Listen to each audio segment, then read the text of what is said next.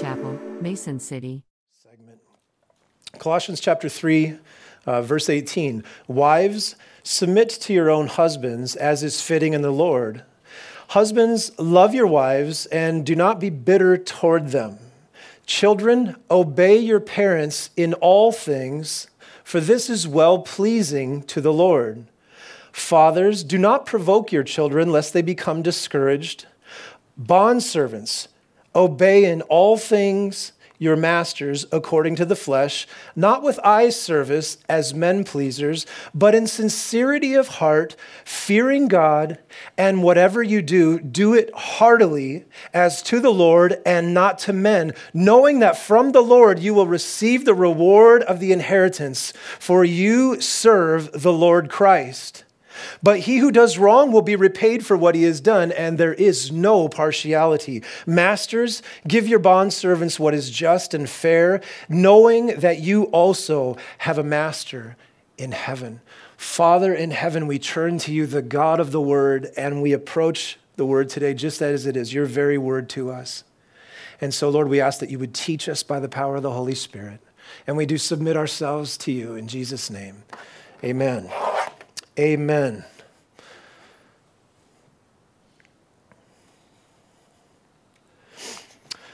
So, okay, I'm a Christian. I'm a follower of Christ. I'm wondering how this new life in Christ ought to affect my role as a husband, as a wife, as a child, as a parent, and as an employee or an employer. The part of the passage where he deals with slaves and masters, the easiest translation for us to understand the application is to apply it to employer-employee situations. So you've been a Christ follower for a while, and you're wondering how this new life in Christ should affect these roles and these relationships, and that's why I've called this Fulfilling Our Roles. This wonderful passage will tell the Colossians, how they live these different roles out in society. Now, the outline's very simple. You can see it before you. Number one, husbands and wives, the parents and children's masters and bondservants. You can see it there. Here's really the whole idea of where we're going. Since we have been given new life in Christ, it is only fitting that we should live out our various roles in a way that reflects this new life. And really, that's kind of the whole point of Colossians, right? Is Jesus is superior. He's supreme to all this other stuff because he gives you new life. Christianity is not a philosophy. This is actually something where God comes and gives you a new life. He lives inside of you. He transforms you into a different person from the inside out. This isn't philosophy. This isn't religion. Now, how should your life look now that you are this new creation? And so he starts with husbands and wives. Look at verse 18. He says, wives, submit to your own husbands. Now here we come to one of the most contentious verses in the Bible, especially in the last, 100 years or so. And he says here, wives, submit to your own husbands. Now the term submit, it's a very simple term to understand. It's a military term. And what it does is it refers to the organization of an army underneath an authority structure, right? You know how like in the military, there are different levels of authority and groups would be assembled under the authority of another rank? That's the idea of this term here. Now, Paul's command, as he gives it here, it wasn't limited to the day of the Colossians. And I say that because in another place where Paul says that women ought to, that wives ought to submit to their husbands, he uses proof for this in different parts of, he draws from different parts of Scripture. One of them would be the order of creation. He says in the book of Timothy, he says, man was created first and then woman. She was taken from the side of man. And so Paul uses that as logic to support this authority structure that is in the home. By the way, the Bible has two places where God has reserved male leadership. One is in the home, like we're talking about today, and the other is in the church. The Bible says clearly that women are not to be pastors. That is a role that is reserved for men in the body of Christ and in the home. Those are the two places, right? And now Paul also refers to another place where he talks about the establishment of authority in the created realm. In the book of 1 Corinthians in chapter 11, he says that even within the Trinity, we see submission and order. Christ, in his earthly ministry, he said that he was submitted to the will of the Father, that he only did those things which he, heard from the Father. Are you guys familiar with those verses? He says, I only say the things that I hear the Father saying, right? And he was, Jesus submitted himself to the Father. So even within the Godhead, within the Trinity, we see a created order. And that's what he's getting at when he says wives are to submit to their own husbands. Now, we need to make this clear. This is not a matter of one person being superior or better than another. It's not a deal of, inferiority. It's nothing like that. The Bible is clear that all humans are absolutely equal. Okay, and with that, any form of racism or sexism or chauvinism or feminism or any of this stuff is all counter to what Scripture says. Christ says you're all equal, right? It's kind of an illustration like this. I used to work at Guitar Center in California, okay? And man, I used to love Guitar Center. I'd wake up at 8 o'clock in the morning and I'd go to my job and I was like my home. And in fact, I bought, well, not this guitar, but that guitar came from there as well. I have 2 guitars that came from there. I used to love working there. But we had this manager for a while. I'm not going to say his name. It's so tempting to say his name. I want to gossip about him, but my sinfulness, right? But this guy, well, let's put it this way. My department manager, I looked up to this dude. He was a smart dude. He had good leadership traits. But the store manager, not so much. He'd come in an hour and a half late. He'd go back to his office. He'd come back, he'd been locked in his office for like a couple of hours. He went in there like this, and he came out and he was like this, if you know what I mean, all right? And you're like, whoa, and he'd be like micromanaging and throwing stuff and grabbing his hair and like, oh, and you're like, whoa, dude. Now, but my department manager never did anything but support him. Was it because he was, a better store manager than my department manager could have been? No, not at all. He submitted to him because he was the department manager and the other guy was the store manager. You see, there's 2 different roles. It has nothing to do, what Paul's talking about here is he's talking about roles. Now, in marriage, God has established roles. The husband's held accountable for leadership and the wife is held accountable for supporting the husband's leadership. You're going to answer to God for how you supported your husband's leadership. Men, you're going to answer to God for how you led the home, spiritually and otherwise. Now, what this has to do with the verb tense where it says, wives, submit to your own husbands. Okay, it has to do, you look at the verb tense in the Greek and it's a continual thing, but it's voluntary. A wife is to willingly submit herself, right? The whole idea of a husband being like, you need to submit to me. If a husband ever has to resort to saying something like that, you're not doing it right, So, goes on to qualify with the next statement, and it says, wives, willingly submit yourself to the leadership of your husband, to the authority of the home, to your own husbands. I'm sorry, go back to the other verse there. We're just taking this one really apart. To your own husbands. Now that qualifies this even more. There are some that are completely wrong that think the Bible supports an overall submission of women to all men, that, women are inferior and men are, to be the leaders in every single thing. This goes against that. Wives, you're only to submit to your own husbands, not to all men. And so I just wanted to point that out quickly because honestly, there have been quite a few boneheads that have used the Bible to support their chauvinism throughout history, okay? And he goes on and says, as is fitting in the Lord. Now, this is another important statement right here. This further qualifies Paul's statement about submission. When it comes to submission, there are always limits, right? And even in the Bible, in fact, the Bible teaches that we are to submit to the ruling authorities. In other words, as Christians, we're to submit to the government. We're to follow their laws. In fact, Peter says that, and the leadership at that time was the most cruel dictatorship the world's ever seen. And Peter says, submit to them, right? So as Christians, we're to submit to the government, to leadership, but only so far as it doesn't cause you to sin against God or conscience, right? So, I don't want to get into that. The Bible talks about that, and you can read about it in Romans chapter 13, if you're interested. There are limits to a wife's submission to her husband. So if a husband asks a wife then to disobey the objective commands of Scripture, she's never to submit to that. Husband's like, I got an idea. We're going to rob a bank, man. You drive the car. Or how about this? I got a tax thing going, and I'm just going to say this on my income tax return coming up. And you're like, no, that's not right. And he's like, oh, nobody will know. It's his taxes. You don't submit to that, right? You never submit to when a husband asks you to sin. You also never submit to a husband who's like medically, mentally incapacitated and asking you to do insane things. Or if he's on drugs, addicted to drugs, or he's abusive. You never submit yourself to abuse of any kind, right? Ever, ever, ever.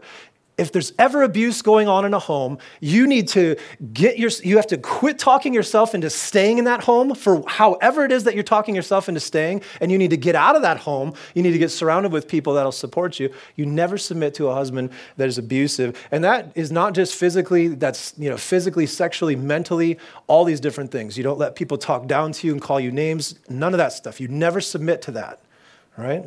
That needs to be said. You never submit to a husband.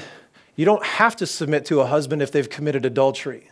The marriage in Jesus' eyes is broken if they've committed adultery. It doesn't mean you have to divorce him if he repents, and you see genuine fruit of repentance. You don't want a divorce. You don't have to, but you can. You have grounds for divorce at that point.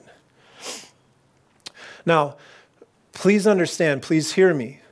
When I say these are the times where you don't submit, never does this, as is fitting in the Lord, never does this qualify a wife that says, I'm only going to submit to him when I agree with what he's doing. No, that's not what that means. You might not like the way your husband has chosen to lead. You might not like the way that he makes decisions. You might think that he should be doing 5 things that he's not doing right now. You might be like, come on, and you might see the better way to be doing things, like my department manager you might be seeing the things. But you can't say, I just don't like the way that this is going. So when he does what I want him to, then I'll submit to him, right? That's not what this is talking about.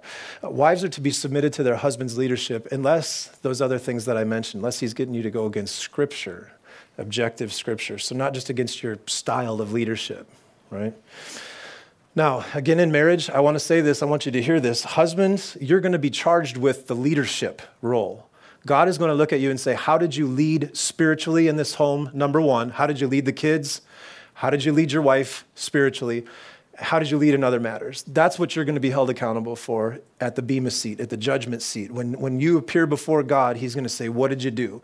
Wives, you're going to be held accountable for how well you supported that man, how well you submitted yourself under his leadership. You took the position of assistant manager while he was the manager. Right? That's how God has designed Christian marriage. And might I say something really quick? My tone of voice is all hardcore and heavy like this, right? Because I'm a preacher. But isn't it a beautiful thing, gals? I mean, the gals that have embraced their God-given, God-established roles, they love it. They absolutely love it because it brings joy to do that which God has called you to do, right? Husbands that have stepped into leadership, you know as well as I do, you feel like you fail miserably, but you appreciate the grace of the Lord all that much more, And it's a beautiful thing to be the leader that God's called you to be, to man up and to do that, right? It's a good thing. Now, when a wife is to submit to a husband, please hear me in this. Any husband with any brains marries a woman that he respects her intelligence.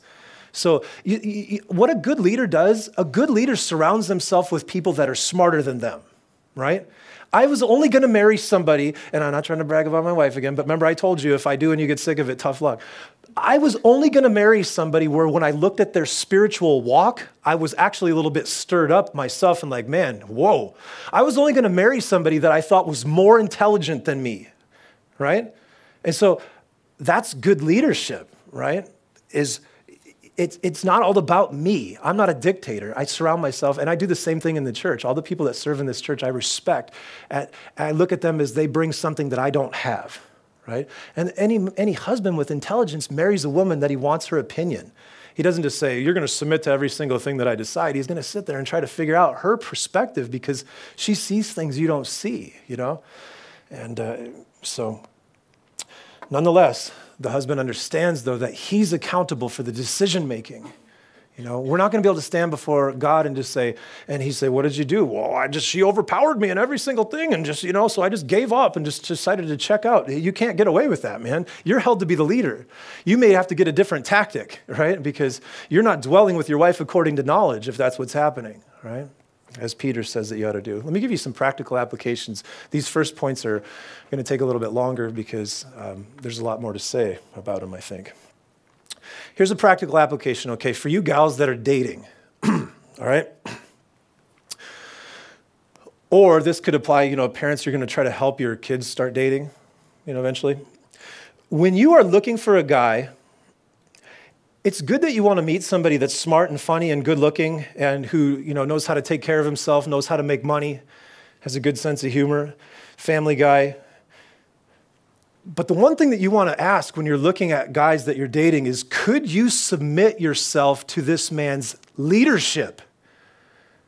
Because the looks are going to fade.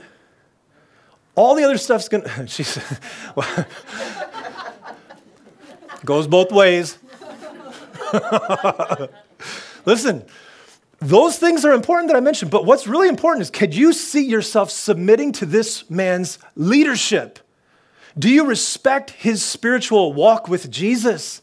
If you're going to marry a guy and you want him to be the spiritual leader of the home, here's a principle you have to understand. A good leader must be a good follower, right? A husband cannot lead the home in a Christian way if he's not being led by Jesus. He can't do it. He will never be able to disciple your kids if he does not get in the Word consistently.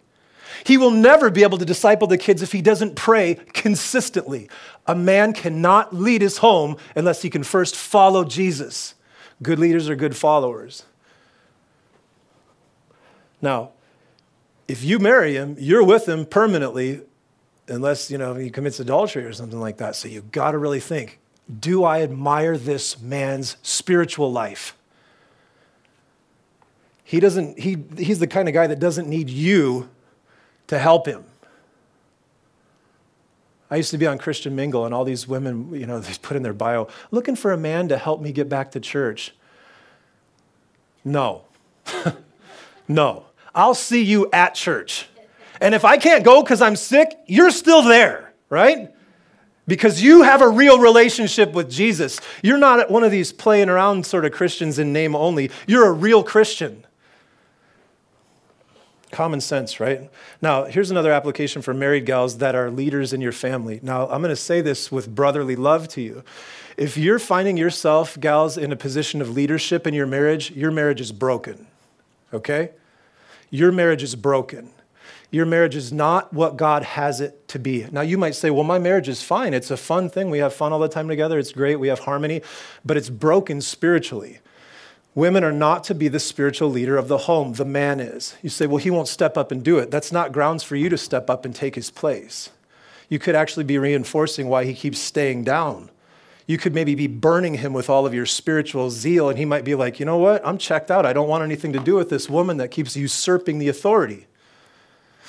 Just because a man won't stand up and lead doesn't mean that women should take the place. This also applies to female pastors in churches too, which nobody has the to say it, right? Maybe God's trying to, well, that's a whole other tangent. Keep that in mind, okay? If you're leading, it's broken, gals. Now, married gals that are embracing their God-given role as a helper and a support in their marriage, keep this up. Because, man, the world needs women that aren't embarrassed to be in this position. The feminist movement has come through and done everything it can to shame housewives and to shame women that embrace God-given roles. You keep it up, right? Because the world needs to see people that are fulfilling their God-given calling, that are living in joy and harmony with what the Lord's called them to do. Women need role models like this. Here's one for you single guys. Bro, if you're dating, are there single guys in here? Yeah, there's a couple. No, there's one right there too. If you know a girl and you're dating her and you're thinking about possibly getting married, because I don't think you should date unless you're considering them for marriage. I don't really see why a Christian would do that, okay? You might call it courting instead, so you don't want to use a worldly term of dating. If you're going to get serious with somebody, you're checking them out for marriage, right? I don't care how non-romantic it is to say that. Say it. Listen, I'm looking at you for marriage. I'm going to see how you measure up. Guys, if you're dating a girl and she has authority issues, she's called to submit to your authority as the leader. Now, if this gal has a bad relationship with authority figures in her life, with her mom, with her dad, if she has a bad relationship with authority like the law, she's constantly breaking small laws, acting like it doesn't really make a big difference. She doesn't follow rules and regulations and understand that a Christian is to submit to these things. Well, hear this proverb. Better to dwell in the corner of a housetop than it is shared with a contentious woman. Solomon had like 700 wives. This guy knows women. And he says it's better for you to camp out all the way in the corner of your attic than it is to share this whole house with this contentious woman. Do you know what a contentious woman is? They're always trying to fight about everything. Every time you say something, they challenge you. They second guess every single thing you're doing. They're always like, are you sure? Well, I don't know about that. And then they go and they ask their dad what he thinks about it. Or you're just like, good gracious, Solomon, you were right. Guys, when you're dating, watch how she responds to authority in her life. Does she respect the authority figures in her life?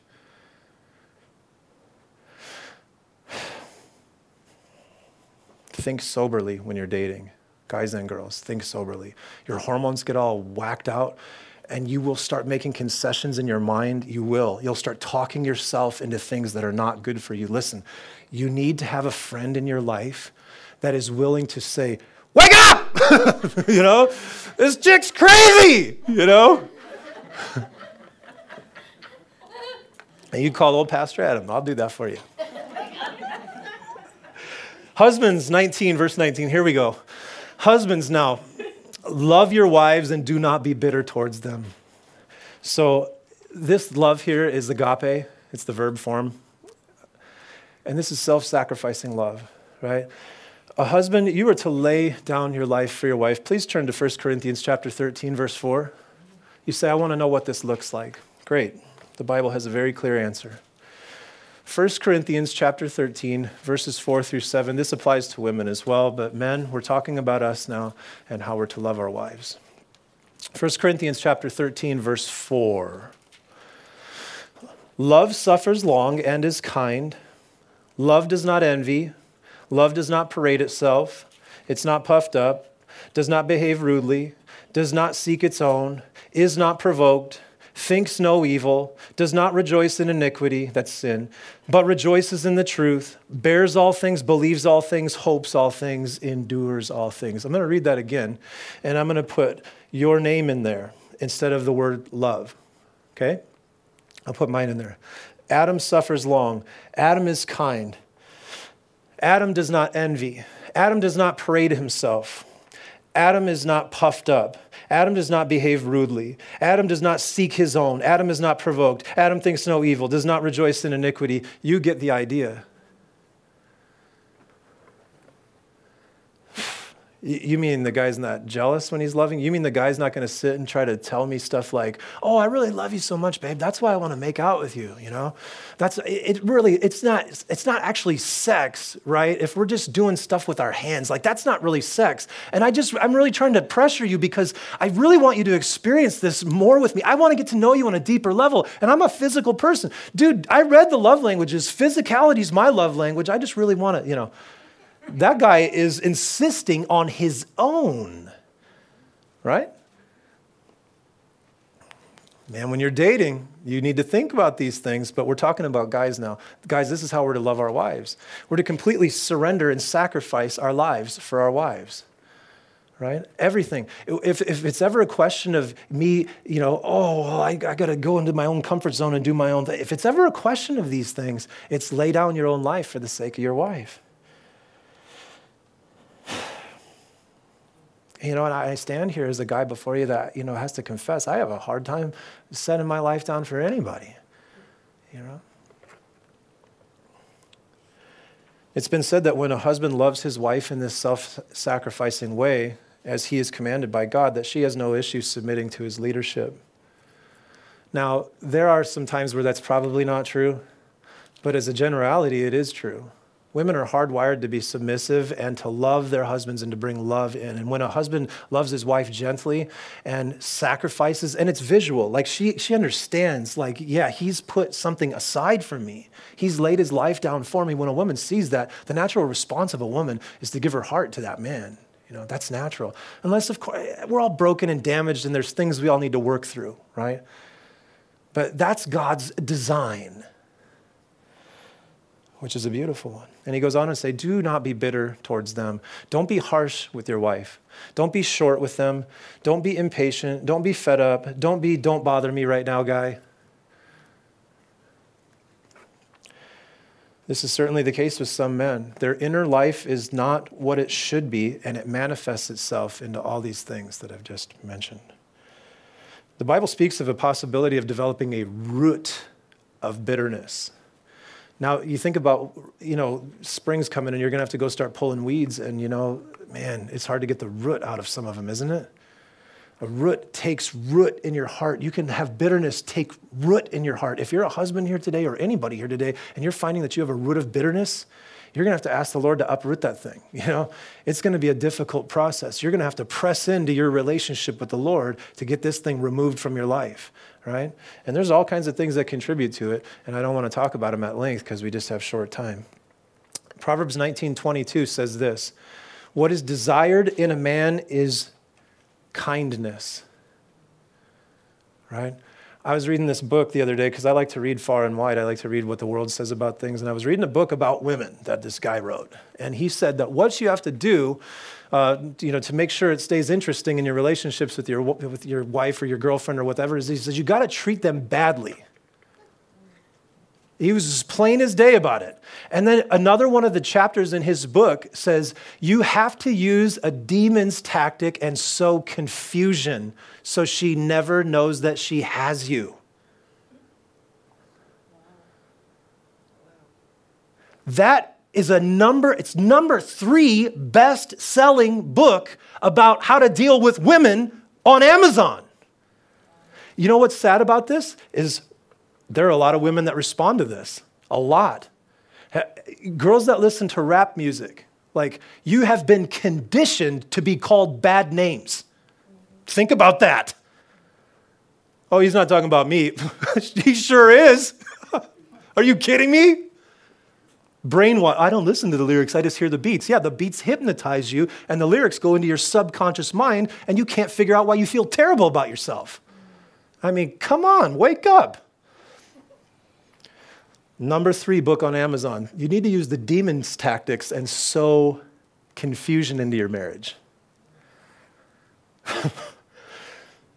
Unfortunately, there are quite a few women that respond to things like this. And you guys know them. I don't know why a guy treats me like dirt. I just want to keep coming back. It's because you're broken. You're broken. You need Jesus to fix you. That's why. One more comment about marriage before moving on. There are many couples that get caught in these cycles of bad behavior, okay? So a husband will be like, I'm bitter towards my wife because she's always contentious. And the wife's like, I'm always contentious because he's always bitter. You're caught in the cycle, okay? You want to know how to get out of that cycle right now? Who cares what your spouse is doing? You be concerned about what you're called to do. You start doing that right now, and if he doesn't change, if she doesn't change, so what? So what? Agape love doesn't depend on the response of the other person. Agape can love even when the person is unlovely, even when they're not responsive. You be concerned about your relationship with Jesus and stop worrying so much about what he's doing or what she's doing, right? No. So a maturing marriage, the husband exercises compassion and care for his wife, responds in willing submission to his loving leadership. That is a healthy marriage. Moving on, number 2. These other points aren't going to be as long as the first one. Children, obey your parents in all things, for this is well-pleasing to the Lord. Some of you parents are like, oh, thank God, I've been waiting 10 years of going to church here for him to get to this verse. Listen, kids, obey your parents. This is pleasing to the Lord. Why is it pleasing to the Lord? Because it brings harmony into the home. There are some homes where the parents have allowed the kid to cause chaos in the home. They haven't disciplined them correctly, right? The Bible says if you spare the rod, you spoil the child. In other words, if you don't discipline your kid, they bring chaos into the house, right? And some of you know that. You know, I brought chaos into the house up until my mom started getting the belt and like, wah! And I'd laugh at her and like, you can't. And then she'd get the wooden spoon and I was like, oh yeah. And then she'd get the Tabasco sauce and I was like, man, I hate that. You know, and I love hot sauce now though. Thanks, Mom. So, listen, kids are supposed to obey their parents, but parents are supposed to, demand obedience, like you're not supposed to, set your kid up for failure by not demanding obedience, That's the lazy way to do things. Now, fathers, it goes on to say, fathers, don't provoke your children lest they become discouraged. Now, there are a lot of ways that fathers provoke their children. Let me say what this is not saying. This is not saying that a father shouldn't, discipline their children and, try to motivate them to achieve something in life, to be something, right? Don't waste your kids' potential by not, projecting some, element of like you believe in them and you want them to do great things in life. I mean, come on, you're robbing a child of that. If you're not, setting them up for, something good in life and expecting something out of them, right? That's not what this is talking about. This is talking about aggravating or prodding them or chiding them. This is not talking about motivating them. There are some ways that fathers discourage their children, and it causes resentment, it causes deep-seated anger, it causes kids to start lashing out. A lot of this stuff is tied to how their father has treated them or their mother, but what they're learning in their, what people call the family of origin, right? The FOO. F-O-O, family of origin. What they're learning in these first 5 developmental years of life, particularly they say have the hugest effect, What they're learning can, cause deep-seated resentment and anger and despondency in kids. And there's a lot of ways that fathers do it. One of them, probably one of the biggest ones, is breaking promises, Oh, yeah, I'll be there. And then they don't show up, And you're like, but as a kid, you're willing to listen to all the excuses. Well, I had to work late and all this other stuff. And the kid goes, okay. And you walk away thinking, oh, well, they understand. And it's like, dude, you just crushed that kid, And that's contributing to their deep-seated resentment, right? And they're going to have issues with relationships later on and authority figures and self-worth. Why am I not good enough for him to show up here? He shows up all these other places. He shows up to work. But he can't show up and hang out with me? It's a terrible feeling. I've come from experience, a lot of experience with that. Neglect, that's another one. You can neglect a kid even though you're sitting right next to him. Did you know that? And it's even getting easier with a phone in your face all the time rather than spending time and talking, right? Neglect, too busy to know them, to understand them, to talk with them, to spend time with them. The child will grow up with issues feeling like they are worth little to anyone. Right? And then they'll start doing stupid things to get attention. You'll be like, why are you doing this stuff? It's because you didn't pay any attention to them. Could be. Spoiling. Here's another one where kids get provoked, where they just give them every single thing that they want. Eventually a kid's like, I don't want superficial, earthly stuff. I need a relationship with Christ. I need spirituality in my life. I need direction and guidance. Spoiling totally provokes kids to despondency and to, all kinds of, plus it teaches them not to delay gratification in life, which could, very well make an abusive, narcissistic sort of person, Constant criticism, harsh treatment, always pointing out the flaws, always being the disciplinarian. My dad had a stepdad that was a military guy, and great guys, military are great guys, right? But this one thought that the home was the military. Right? And so he brought the same sort of discipline that he was used to, and he thought his kid needed that. And he beat my dad, and he gave him rigid stuff all the time. You don't have your napkin in your lap? Well, that's like you're grounded for a month, Stuff like that. You put your elbow on the table once, get up from dinner, and go out of here. That's how, because he thought he was training him up in the way that he should go. Those are some things that discourage kids. Moving on to number 3. Bondservants and masters, as I said earlier, the easiest way to understand this would be employer and employee. when the Bible talks about slavery, it's for another conversation, but the Bible nowhere condones slavery. In fact, Jesus was the one that started saying to people, like, you're all equal in the church. But it was part of the culture in this day and age. At one time, it's estimated that the Roman Empire was 50% slaves. That's huge, right? But there's not slaves like you think of slaves, okay? We have this idea in America of the absolute atrocity that of black African-American people being enslaved in the South. We have that sort of vision of it, which was an absolute satanic atrocity, right? And that's why Christians worked to abolish it. In America, in England, William Wilberforce, Lincoln, right? So that was an atrocity. But this, you ever seen Mr. Belvedere? Yeah, so you know how old I am now, right? Slavery in the Roman Empire was like indentured servants. You could sell yourself into slavery. It was like people from all walks of life did that. Luke, the beloved physician, they believed Luke was a doctor, but he was a slave. He was a bondservant. Okay, so different thing than what you think. And so what he's saying is bondservants, obey in all things your masters according to the flesh. So in other words, if you're working for somebody, obey the things that they say. Right?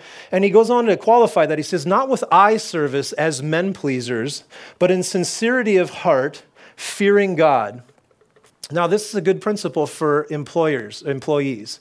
You're working at a job. You ought not to work there only by giving eye service as a man pleaser, but in sincerity of heart, fearing God. Pause for 1 second. The following scriptures here, if this gets into your heart, your life is going to be transformed for the better. All right? I'll tell you why when we go through it, okay? It's interesting. I read an illustration, and I think I brought a slide even for this one, possibly. That's it.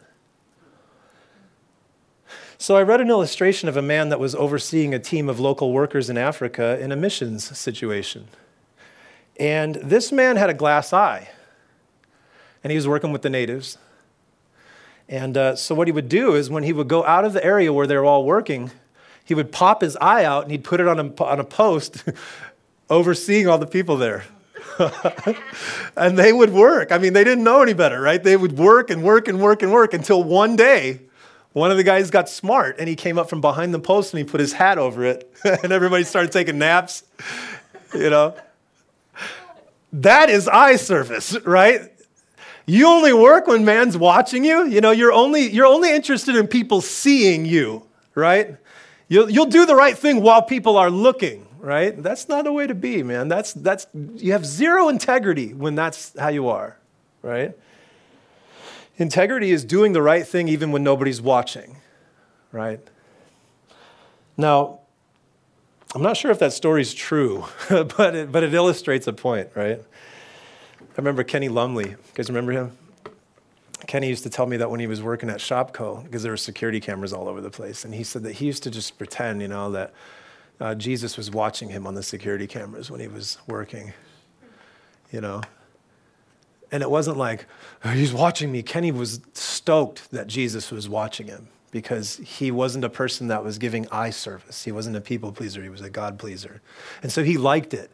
He liked to remind himself. When a conversation came up that was maybe gossip, he remembered Jesus is watching me, and so he didn't get involved with it. When an opportunity to slack off came up, he said, Jesus is watching me. He didn't get involved in it, right? That's a really beautiful picture. And if you guys know Kenny, you can almost, picture him saying that, right?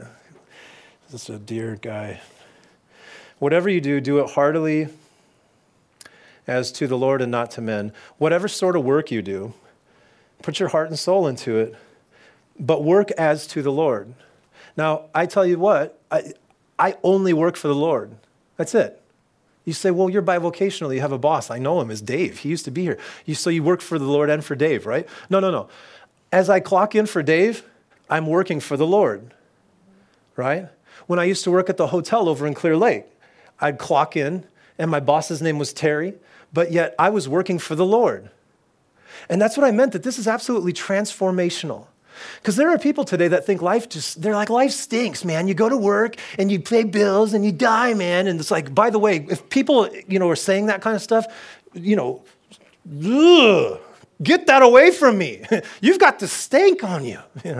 You're negative, man. Stop it. Okay. This will transform your life because, I have to admit, without working for the Lord, that's how I feel about life. I'm like, what's the point? Before I knew Jesus, I was like, I don't see any other point other than just getting as loaded as I can and just doing what I want when I want, which, by the way, was absolutely freaking miserable eventually, right? But when this hit my heart, I realized, man, oh man, every single thing I can do, I'd be serving Jesus everywhere I go, right? How's that song go? I'll be somewhere serving, I'll be somewhere, right? Serving my Lord. This will transform your life. You can wake up tomorrow morning and say, I got to go to that job again. Listen, you're going to the place that God in his sovereignty and his wisdom, in his love for you and his care for you, allowed you to have. That job's a gift to you from God. And he's watching you and he's saying, what kind of a worker do I have here? Do I got one that complains all the time? Got one that's got a bad attitude? Got one that's like stealing little things here and again? They're stealing time by, not clocking back in after their break at the right time. They're lying. They're saying they're sick to stay home and get out of work when they're not really sick. What kind of a worker do I have? You're working for the Lord everywhere that you go. Now, one of the most despicable things somebody can do is when you have two Christians working together, and then the Christian is like depending on the Christian brotherhood relationship to allow them to slack off. Hey, will you get back to work already? Come on, brother. Let's testify. Let's pray a little bit before we get back into it. Let's have a prayer meeting. Come on. That's bogus, man. You need to be the best employee in the place as a Christian, right? A Christian should be the best employee in the place always because they're working for the Lord. And it goes on to say, knowing that from the Lord, you'll receive the reward of the inheritance. God's going to reward you. God's going to reward you for how you go clock in at your day job if your heart is set on working for him instead of for the man. I work for the man all day. No, you work for the man. But he who does wrong will be repaid for what he's done. There's no partiality. There's no favoritism when it comes down to it. If you blow this opportunity on this earth to earn treasure in heaven, you stand before the bema seat and you don't have a reward because of it, no partiality. You're going to lose your opportunity. You're going to look back at your life and say, why did I waste so much time focused on man when I could have been focused on God? He goes on to say, masters, give your bondservants what's just and fair, knowing that you also have a master in heaven. If you're an employer, if you have people working for you, be just, be fair with them because, how has God treated you, right? So, practical application, you can apply this one, this working for your Lord, you can apply this one in marriage big time. You wake up, you go out to the sink, you're like, oh my gosh, I can't believe he left a sink full of dishes again. I mean, what was he doing? It looks like he had a party in here. There's soda water cans all over. Obviously, he made a quesadilla, the pot's still on the stove. I mean, this stuff, all the burners still on. Oh, great. Okay, this dog must have done something on the floor. Oh my gosh, what am I? Listen, you've got an opportunity right there to serve the Lord. You go downstairs and you're like, you want to put your laundry in the washing machine and you're like, oh my gosh, you've got clothes in the washing machine. Can't you put them in the dryer and then take them out of there so somebody else can use the thing? Listen, you need to shut up and serve the Lord, right? You got to quit your complaining, partner. You're serving the Lord. That changes everything. I'm down there folding towels. I've still got a dryer sheet in my pocket from last time I did it, It's an opportunity. And Jesus is a good master. He's a good master. And it's so fun having fellowship with him while you're serving because you're in fellowship with him. He's a servant. Son of Man came not to be served, but to serve and to give his life as a ransom for many. I can serve too. I can serve you even in the mundane things in life. That'll change your marriage right now. Do you have a marriage that's all tense and kind of weird? That'll change your marriage right now. Every single thing that you're doing, you do that out of agape for the Lord. Well, she never does it. It doesn't matter. You're doing it with the wrong heart if you're into this reciprocal give and take thing. That's not agape. Agape is you give because he gave. Well, I don't know. I think that I need to teach him a lesson. No, that's not agape. That's not agape. God gets me with this stuff all the time. Be in the shower. Take out the hair. I'm going to put this on her scrubby. I can't put that on the scrubby. I got to throw it away. Sorry, Lord. I'm so sorry, God. You give me this beautiful blessing of a woman that I'm so challenged and I admire her so much. And here I am, blowing my witness. Oh my gosh.